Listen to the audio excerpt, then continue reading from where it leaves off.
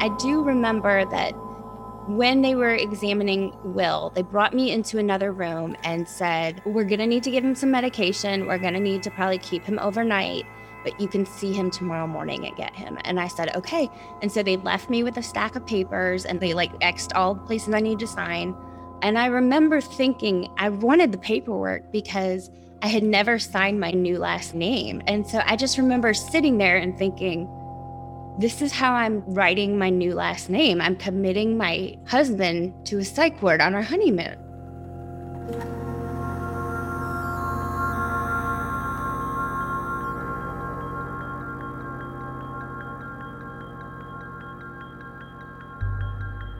I'm John Frechette, and welcome to Best Laid Plans, the podcast that speaks to successful creatives in various industries about a moment in their career where they had to pivot, compromise, or make a comeback when things didn't go as planned.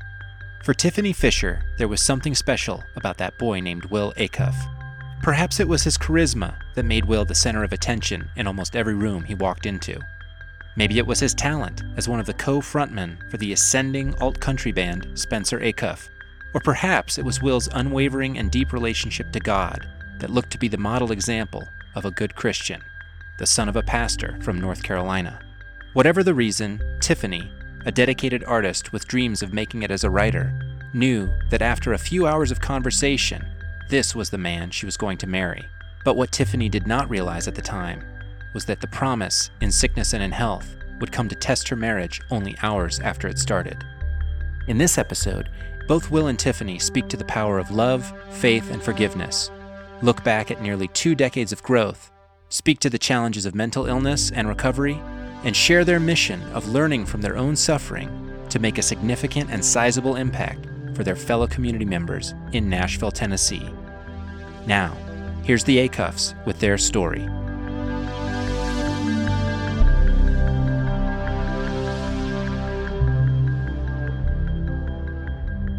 In college, I lived off campus with 7 other girls, and they were all Young Life Leaders, which is like a Christian ministry to high school students, okay? My next door neighbor happened to be Will's little brother, Bennett. Bennett lived in a house with several other guys, and they were like the party house. And so they would throw these amazing parties. And he was like, you gotta come see my brother's Christian band. And I was like, what? And so he guides me into the living room, and there is, with flowing, luscious locks, Will Acuff on a guitar, singing John Mayer's Your Body is a Wonderland. And this is where we dispute. I was not singing. You were totally singing that song. No, we never covered that song.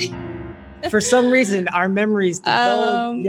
I remember this very, very well. And so not only was he singing that, so I get pushed to the front and I'm literally standing right next to him. So he's playing this guitar riff or whatever, and he leans away from the microphone. He's, hey, nice t-shirt. And I was like, oh my God.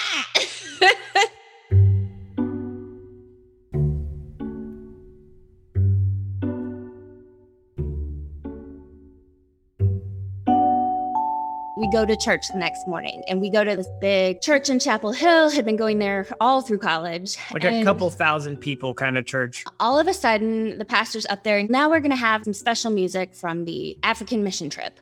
And this jumbo screen comes down, and all of a sudden it's pictures of Will, and he is on the stage playing the piano and singing this original song he wrote. And all of my roommates are like, isn't that the guy you met last night? And I was like, yes. I could not have planned a better A game. Mysterious rock and roll guy by night, tender-hearted man of the people by Sunday morning. So all of them were like, oh my gosh, you have to go talk to him after the church. And there is a single file line of girls waiting to talk to him. I don't remember this part, and I was to like, be fair. I am not going to stand in line to talk to this guy. And so I waited for the line to disappear. And then I found him. And I was like, hey, I don't know if you remember me from last night. I'm your brother's neighbor. I'm Tiffany. And he's like, okay, cool. And leaves. And I was like, oh, okay. And so that happened several Sundays. She reintroduced herself to me week after week. And I was like, yeah, hey. He still wasn't acting for my number. So I was like, what are you doing? So after that, I ended up going to a random battle of the bands. And of course, his band was there. I go to introduce myself to him again. At this point, I've introduced myself like 5 or 6 times. And he is like, hey, do you want to go grab a drink? And I was like, sure, because all the other bands had to play. And so he takes me to this bar and he's like, what do you want? And I'm like, I don't know. I don't drink. It was so scandalous, y'all. But for me, the conversation was so good that I felt this connection that I was like, wow, this is it.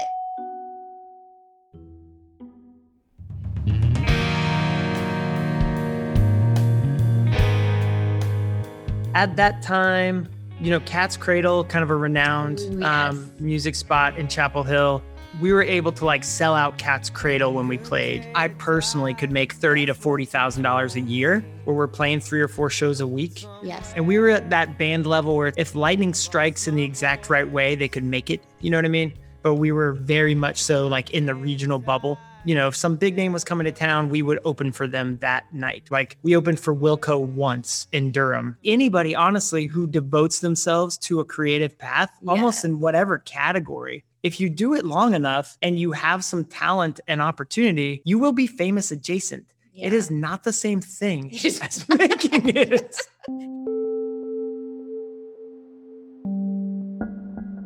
I decided that it just wasn't going to work for us to try to get married if we didn't live in the same city for a little bit while I wasn't in college. And so I ended up moving back to North Carolina and wanted to be writing, but just didn't have the portfolio really yet. And so I took a job at an alt weekly because I loved the environment. And so that was a full-time job with benefits, which I knew if he was quitting his job, one of us needed to have that. But I also wanted to just say that when we got engaged, I was sat down with several of the band members and told that not only was I marrying Will, but I was also marrying into the band. I didn't get any rings from them, but I was in. I totally believed in their music and Will. And I can remember having a conversation with my sister, who was 10 years older than me, and just so worried about our future.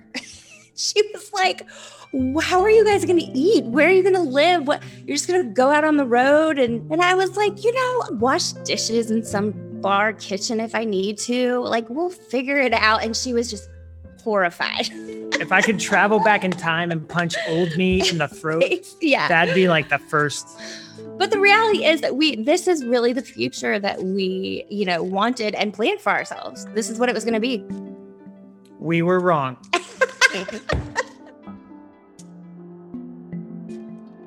That whole summer was really intense and stressful because the band, we were recording our second album at that point, and we were subletting a house with no furniture, all sleeping on air mattresses in the studio 24/7, not eating well, while also planning this drinking a lot. Wedding. Yeah, drinking too much, drinking as a stress cope mechanism, for the first time. And we were apart from each other the whole summer, basically. And then leading up to the wedding, the week of, 4 out of the 5 most stressful things that can happen in a developed country, happened in 1 week. A kid in the youth group that I helped out with, this 18-year-old girl, she died in a car wreck. And actually her funeral was the day of our wedding. So some of the people didn't get to make the wedding because of the funeral. No. I quit my job. I left that job to pursue music full time. We moved into the place that was going to be our place. And then we got married.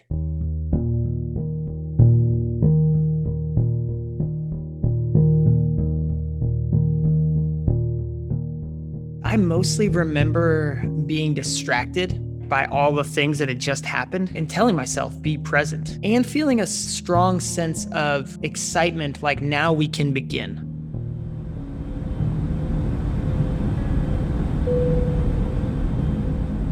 We caught a flight that next day to New Orleans. So we go to get on the plane, and we had never flown together before. And so flying is an intense experience. People do it differently. While we were on the flight, Will kind of leans over to me and he was like, hey, do you see the angels on the wings? And I was like, excuse me? Because in our everyday life, there wasn't a lot of talk of angels. There was not any talk of angels. And so this was a new thing for us. And I was like, what? And so he was like, there are angels on the wings. And I was like, oh, okay. And I thought, wow, he really is scared to fly or something. He needs to like get through this. I didn't sleep on Saturday night. I didn't know that. And Tiffany didn't know that.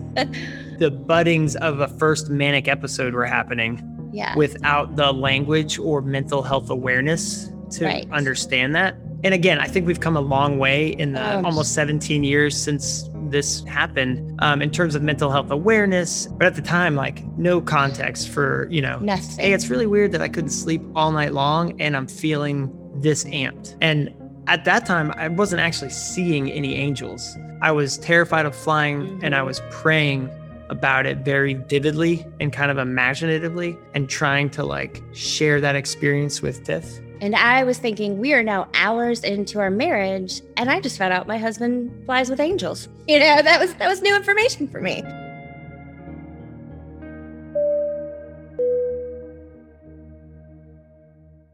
Before we left, we rated all of our wedding gifts and took all of the cash out of all of the cards. And so we took all of that with us. For like spending money. Yeah, it was so fun. So we had all that cash with us. And so we check in at the hotel, and then Will says he wanted to go take a walk by himself. And he was acting very like protective of me. And it was at night. And so I like got into the room and Will disappeared.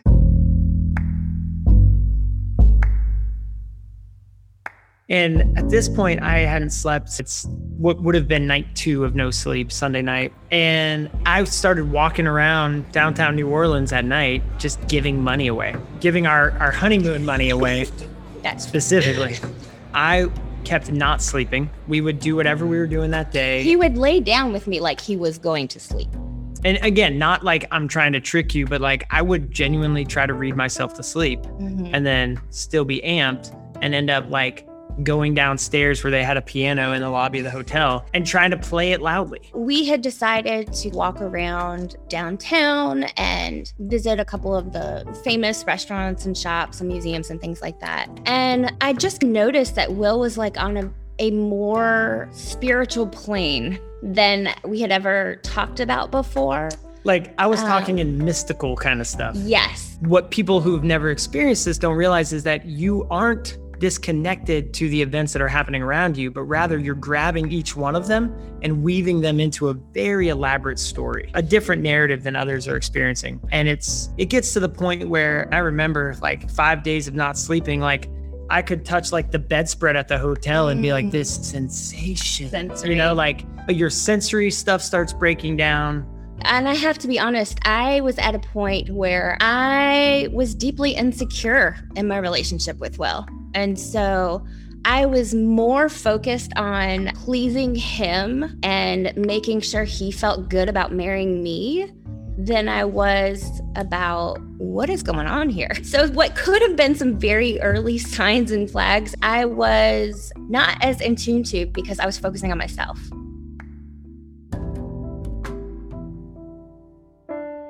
But there were enough things at that point that I was starting to get a little like concerned. Is he trying to get out of this marriage? Does he feel like he made a mistake and is now saying crazy stuff to like get out of this thing? And so it wasn't until I got a phone call from his parents at the hotel and Will wasn't in the room. And we're like, Tiffany, are you okay? And I was like, yes. And she was like, is Will okay? And I was like, what do you mean? And they're like, well, he's been calling us and calling other people and just saying some really strange things. We just wanted to check on you guys. And for me, that was like this just veil was lifted. And it was like, somebody is validating just this weirdness. And no, we are not okay. Something is definitely going on right now. And they were like, come home. Pack your stuff immediately, go to the airport and come home. And I was like, yes, we will. I almost needed that permission at that point to be like, yeah, this isn't right. I just said, we're going home. And it was almost, the way I describe it now, is almost like a light switch just went, boop. And he just like went like robotic almost. He was like, tell me what to do. And from my side, I had lost the ability to do complicated executive functioning. stuff. And so Tiffany saying we're leaving felt like a lifeline. Whereas I just emotionally detached and just said, we are going to get through this. Thank God we could not get on a plane because I could have been shot by an air marshal right in mid-psychosis. We end up in a Holiday Inn near the airport, and a family member called the police. The thing I remember most at that point is I was trying to lay in bed and completely out of sorts and uncomfortable, and a cop shining his flashlight inches from my face and screaming at me about what drugs I was taking. And Tiffany then getting in the cop's face, don't you touch him, he's not on anything. And this screaming match is going on.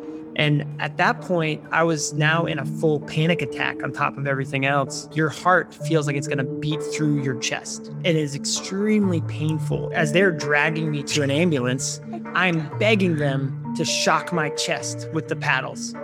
I needed something to stop this pain. Yeah. And then they bring us to the emergency room. So if you think New Orleans is known for being an intense place, the emergency room at New Orleans is the next level up. And then by the end of that night, I was committed into the psych ward off the ER, the top of the mountain of intensity.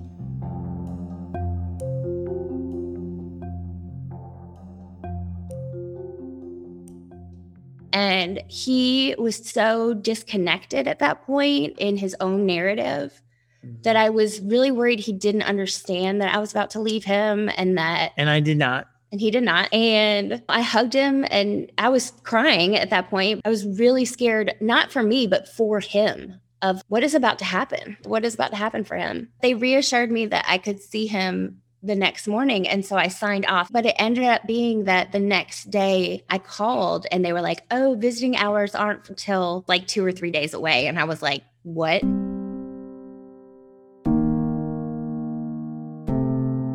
I was back in that hotel by myself where it all went down. And I can remember Will's mom was on the way and I called my best friend who had just gotten married and tried to tell her that I was still in New Orleans. I was in a hotel and I had just checked Will into the hospital. And she was like, what? And I was like, I don't know what's going on. I don't know what's happening. And I was terrified to call my parents. I didn't at that point because I didn't know what I'd even say. The next day, I was still very much in psychosis, but I had slept finally. All the things I was experiencing, I just wove into a new story. There were two halves to the psych ward. I was in the side where it's One Flew Over the Cuckoo's Nest, New Orleans ER style. When Libby and I went to visit, Will he couldn't walk by himself. He was so drugged. And they put us in this little room and he was like, are we married now? And I was like, yes, that happened. But then he wanted to dance. And so we slow danced in that really tiny room in the psych ward. And then the nurse came back and said we could go to all of the pharmacies in New Orleans and try to find this medication to get him to go home. And Libby and I were on a mission. And yeah, we did.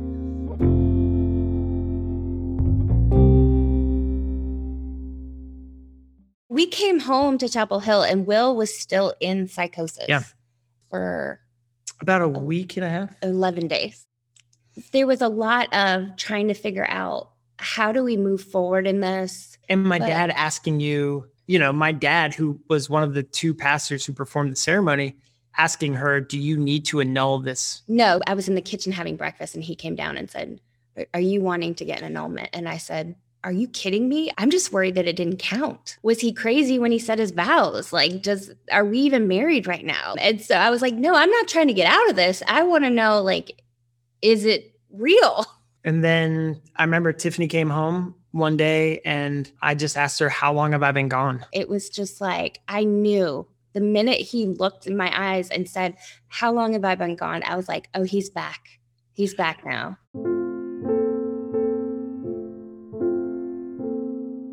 My first set of feelings were wow, I can't believe all that happened. How quickly can we get back to normal? And the first thing we did was go see a doctor at UNC. Yes. And that was the beginning of the worst part. By that point, the drugs, what they had done to me and what they're designed to do is top off your highs and fill in your lows and try to put you in a balanced middle, right?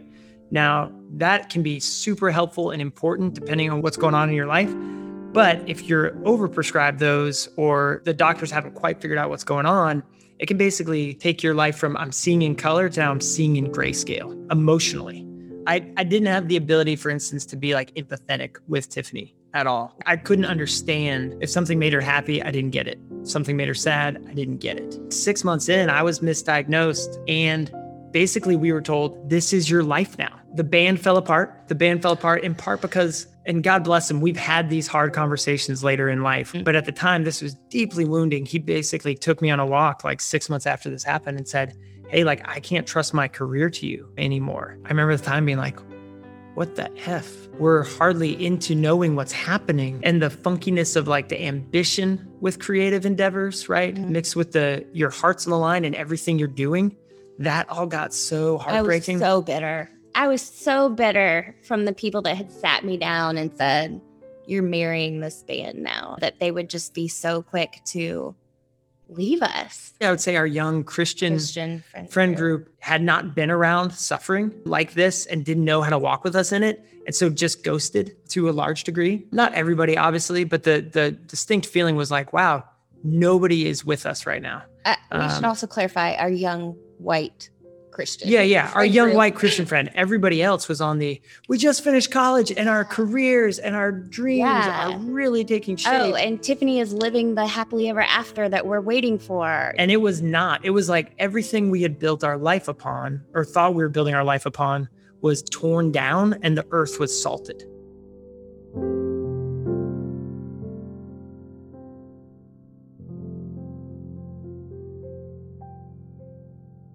About a year after all this, Tiffany and I were like, hey, we've got to get out of Chapel Hill. We've got to get out of this scene. The Old Testament term is leave and cleave, right? Like we're going to become our own new entity. And so we were on our way to move to New York. And then instead, we went to Charleston for our one-year anniversary. And we loved it. And it was like affordable and it was sunny. So we moved there, not knowing anybody, really with the idea of we will make it or we will get divorced here.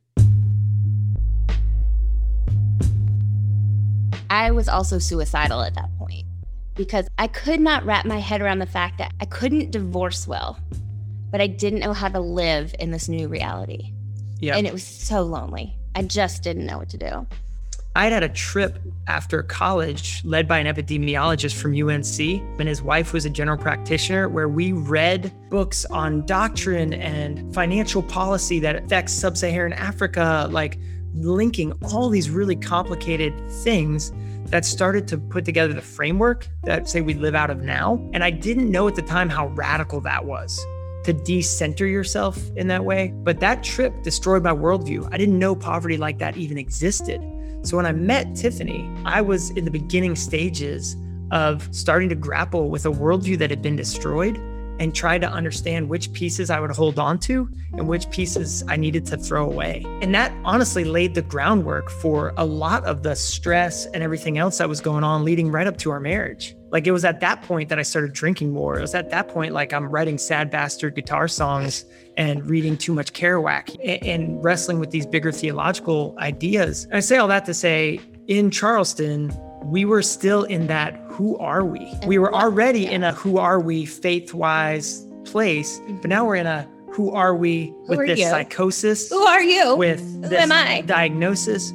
And we met this, I had to have a psychiatrist there, and he was like, hey, this story doesn't make sense. This diagnosis doesn't make sense. I think this is a one-time thing, and the only way we're gonna find out is if we take you off of medicine and see what happens. Tiffany's worst nightmare, right? Worst. And I'm like, you want me to go back to that place with you? No, I don't even know if I want to be in this place with you. Yep. And what happened was I come out of the meds, and I remember walking home from work one day in beautiful downtown Charleston, South Carolina, and suddenly being joyful and sad and weeping all at the same time. And it was the moment where it felt like the color came back. And around that same time, God consistently put people in our lives somebody that my dad knew when he was a pastor in Boston who just happened to be on vacation in Charleston. And he and his wife were experts at divorce care. And they saw us in need. And that night we're like, we want to take you to the fanciest restaurant in Charleston. And they just listened to our story and encouraged us. Like a million little things like that happened. Not a coincidence in my book. Yeah. That was the Lord redeeming our marriage and keeping us together. That started to put the framework back together in a new way, because we had 6 months of falling back in love. And I should say at the time too, we had one couple that we really got to know well. Those friends, they said, hey, we're moving to Nashville. Would you guys consider moving to Nashville just for community's sake? And we decided, yeah, why not? Be a fresh start. But we realized through our own suffering that we didn't have a theology of suffering. We realized through examining our own kind of past that we didn't have a theology of love of neighbor. So when we landed in Nashville, that was the only thing spiritually we were anchoring to. Was what is it going to look like for us to love neighbor as self? If that's what Jesus was about, we want to be about that. And so we ended up moving into a low-income neighborhood on purpose to wrestle with those questions. Not as saviors who had it figured out. Yeah, because we definitely did not. No. But we felt like these are our people who understand. They understand what it means to live in a world where God is not a magic genie, where you don't just say, throw up these prayers and then you get what you want. In my experience, especially at that time, the Black community knew that that was a false gospel. And that was so attractive to me.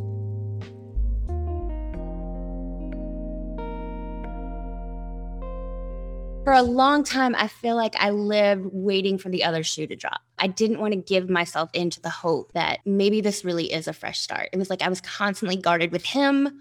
I didn't want to fall back in love with him in case he left me again. It took a long time, a lot of therapy to let him back in and join him in this new life and adventure.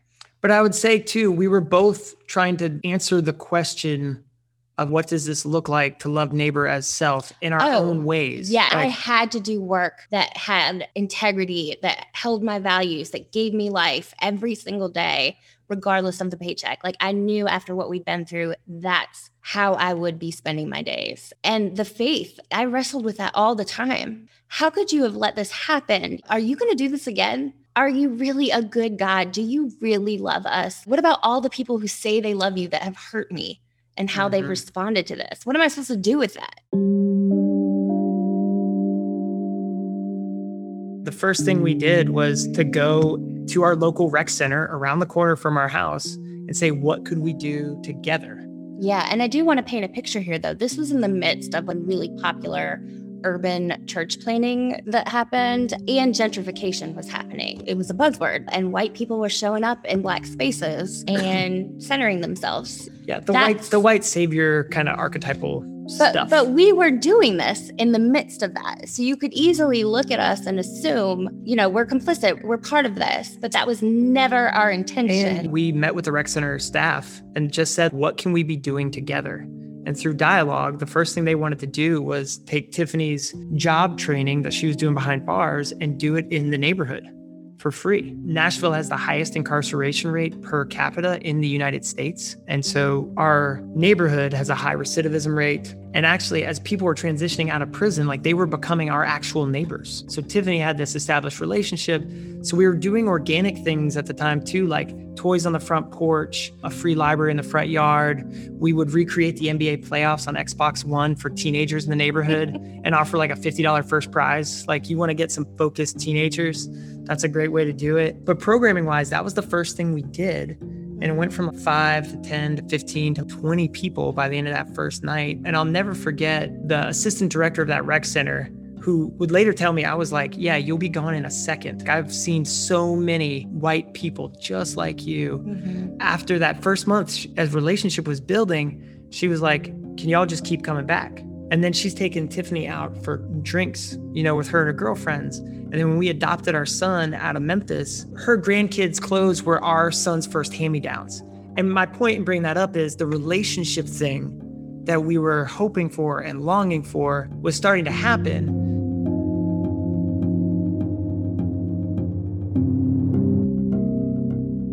And And it was around 2011 that we started planning and praying, what would it look like to start our own nonprofit?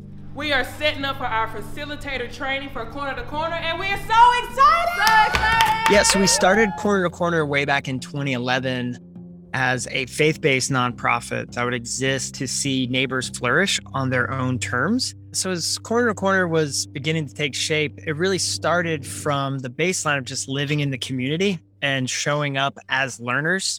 Like, we did not have a lot of answers or solutions or anything like that, but really we're trying to move in with what I would describe as cultural humility. But obviously you don't know what you don't know. And so when I think back, man, there are so many times where I said or did the wrong thing, or as we were building cross-cultural relationships, I put my foot in my mouth. And it's one thing to read books. It's another thing to actually live with a community. And so what was beautiful about our neighborhood was so often neighbors would gently and lovingly correct, admonish, teach. You know, Tiffany and I were being formed in a way where humility was becoming a lived experience rather than just like an intellectual value. But I think that came through learning a lot of lessons the like awkward way. Relationships were also the one thing I think that I realized in what we went through that you couldn't fake. And so for me, it was like that was the ultimate. I didn't want to just do volunteer work. We needed relationships. And so our tagline for Corner was Connect, Invest, Grow. And that was because anybody that has anything to do with our organization, it's very important to me that they understand that this is a mutual relationship. So by 2016, we both went full-time. Where we're at now is we focus a lot on economic equity and educational equity. On the economic side, when the economy was really booming in Nashville, our former offender neighbors didn't need our help getting bad jobs anymore at $9 an hour, but the city was getting more expensive and our neighbors had half of what they needed to make it in a given month. And so in 2016, we licensed a nationwide curriculum for underestimated entrepreneurial training, right? Like meaning people who are normally locked out, giving them the tools to plan, start, and launch something. And so we started with one cohort in the fall of 2016. As of today, we have graduated 348 entrepreneurs. And that program by itself last year put $8 million back into the neighborhood economy. 2 out of 3 kids in Nashville are not reading at grade level, a literacy crisis. And when you consider that literacy is the biggest educational predictor of whether a kid will get caught up in the school to prison pipeline, and Nashville has the #1 incarceration rate per capita, we've built this conveyor belt, right? And so we launched creative programming like Script to Screen, which helps kids fall in love with reading through their love of movies. They watch Black Panther, read the script at the same time, have that aha moment that what's on the screen started on the page, and then they work in small groups to write their own script while we bring in videographers and sound and lighting people to teach them the technical side. And then they make their own short movies. And then we do a red carpet premiere where they're honored as creators. And so what we're trying to do with a lot of our programming and the way we celebrate it and draw attention to it is no pity stories. None. We've had way too much of that. What we need to see are these beautiful agency stories, these beautiful creative stories, these beautiful stories of neighbors who are putting the wind in their own sails through their own creative ideas. My faith doesn't allow for coincidences. It's almost like I can see this thread that the Lord has woven throughout my life. And not to sound like Will in the psych ward, but things were connected.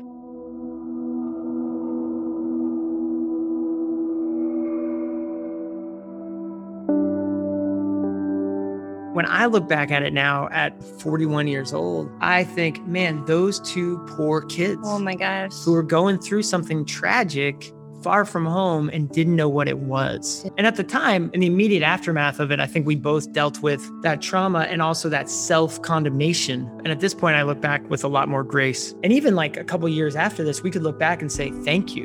And I mean that from a spiritual standpoint. Thank you, God, that you didn't leave me in the place where my wife would describe me as an ego monster. Yeah. You know what I mean? Thank you for doing the things and bringing me to the scars in my life that would help me to be a human that could really like love their neighbor. So I look at those things as overlapped. Hurt like hell was super necessary. Would not recommend.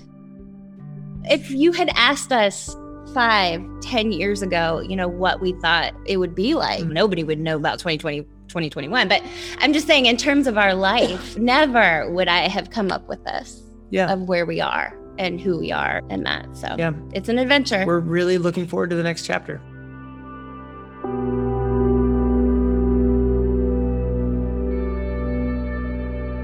Corner to Corner, the nonprofit Tiffany and Will founded, continues its mission of finding creative ways to help the Nashville community. As of today, the organization has launched over 500 Black entrepreneurs, and in 2021 had a $13 million neighborhood economic impact. More about their mission and programs can be found at cornertocorner.org. As planned, Will recently stepped down as the group's executive director, but he and Tiffany continue to play a significant role in its day-to-day operations and development. Concurrently, Tiffany is writing her first book, while she and Will raise their 2 children, Raylan and Penelope.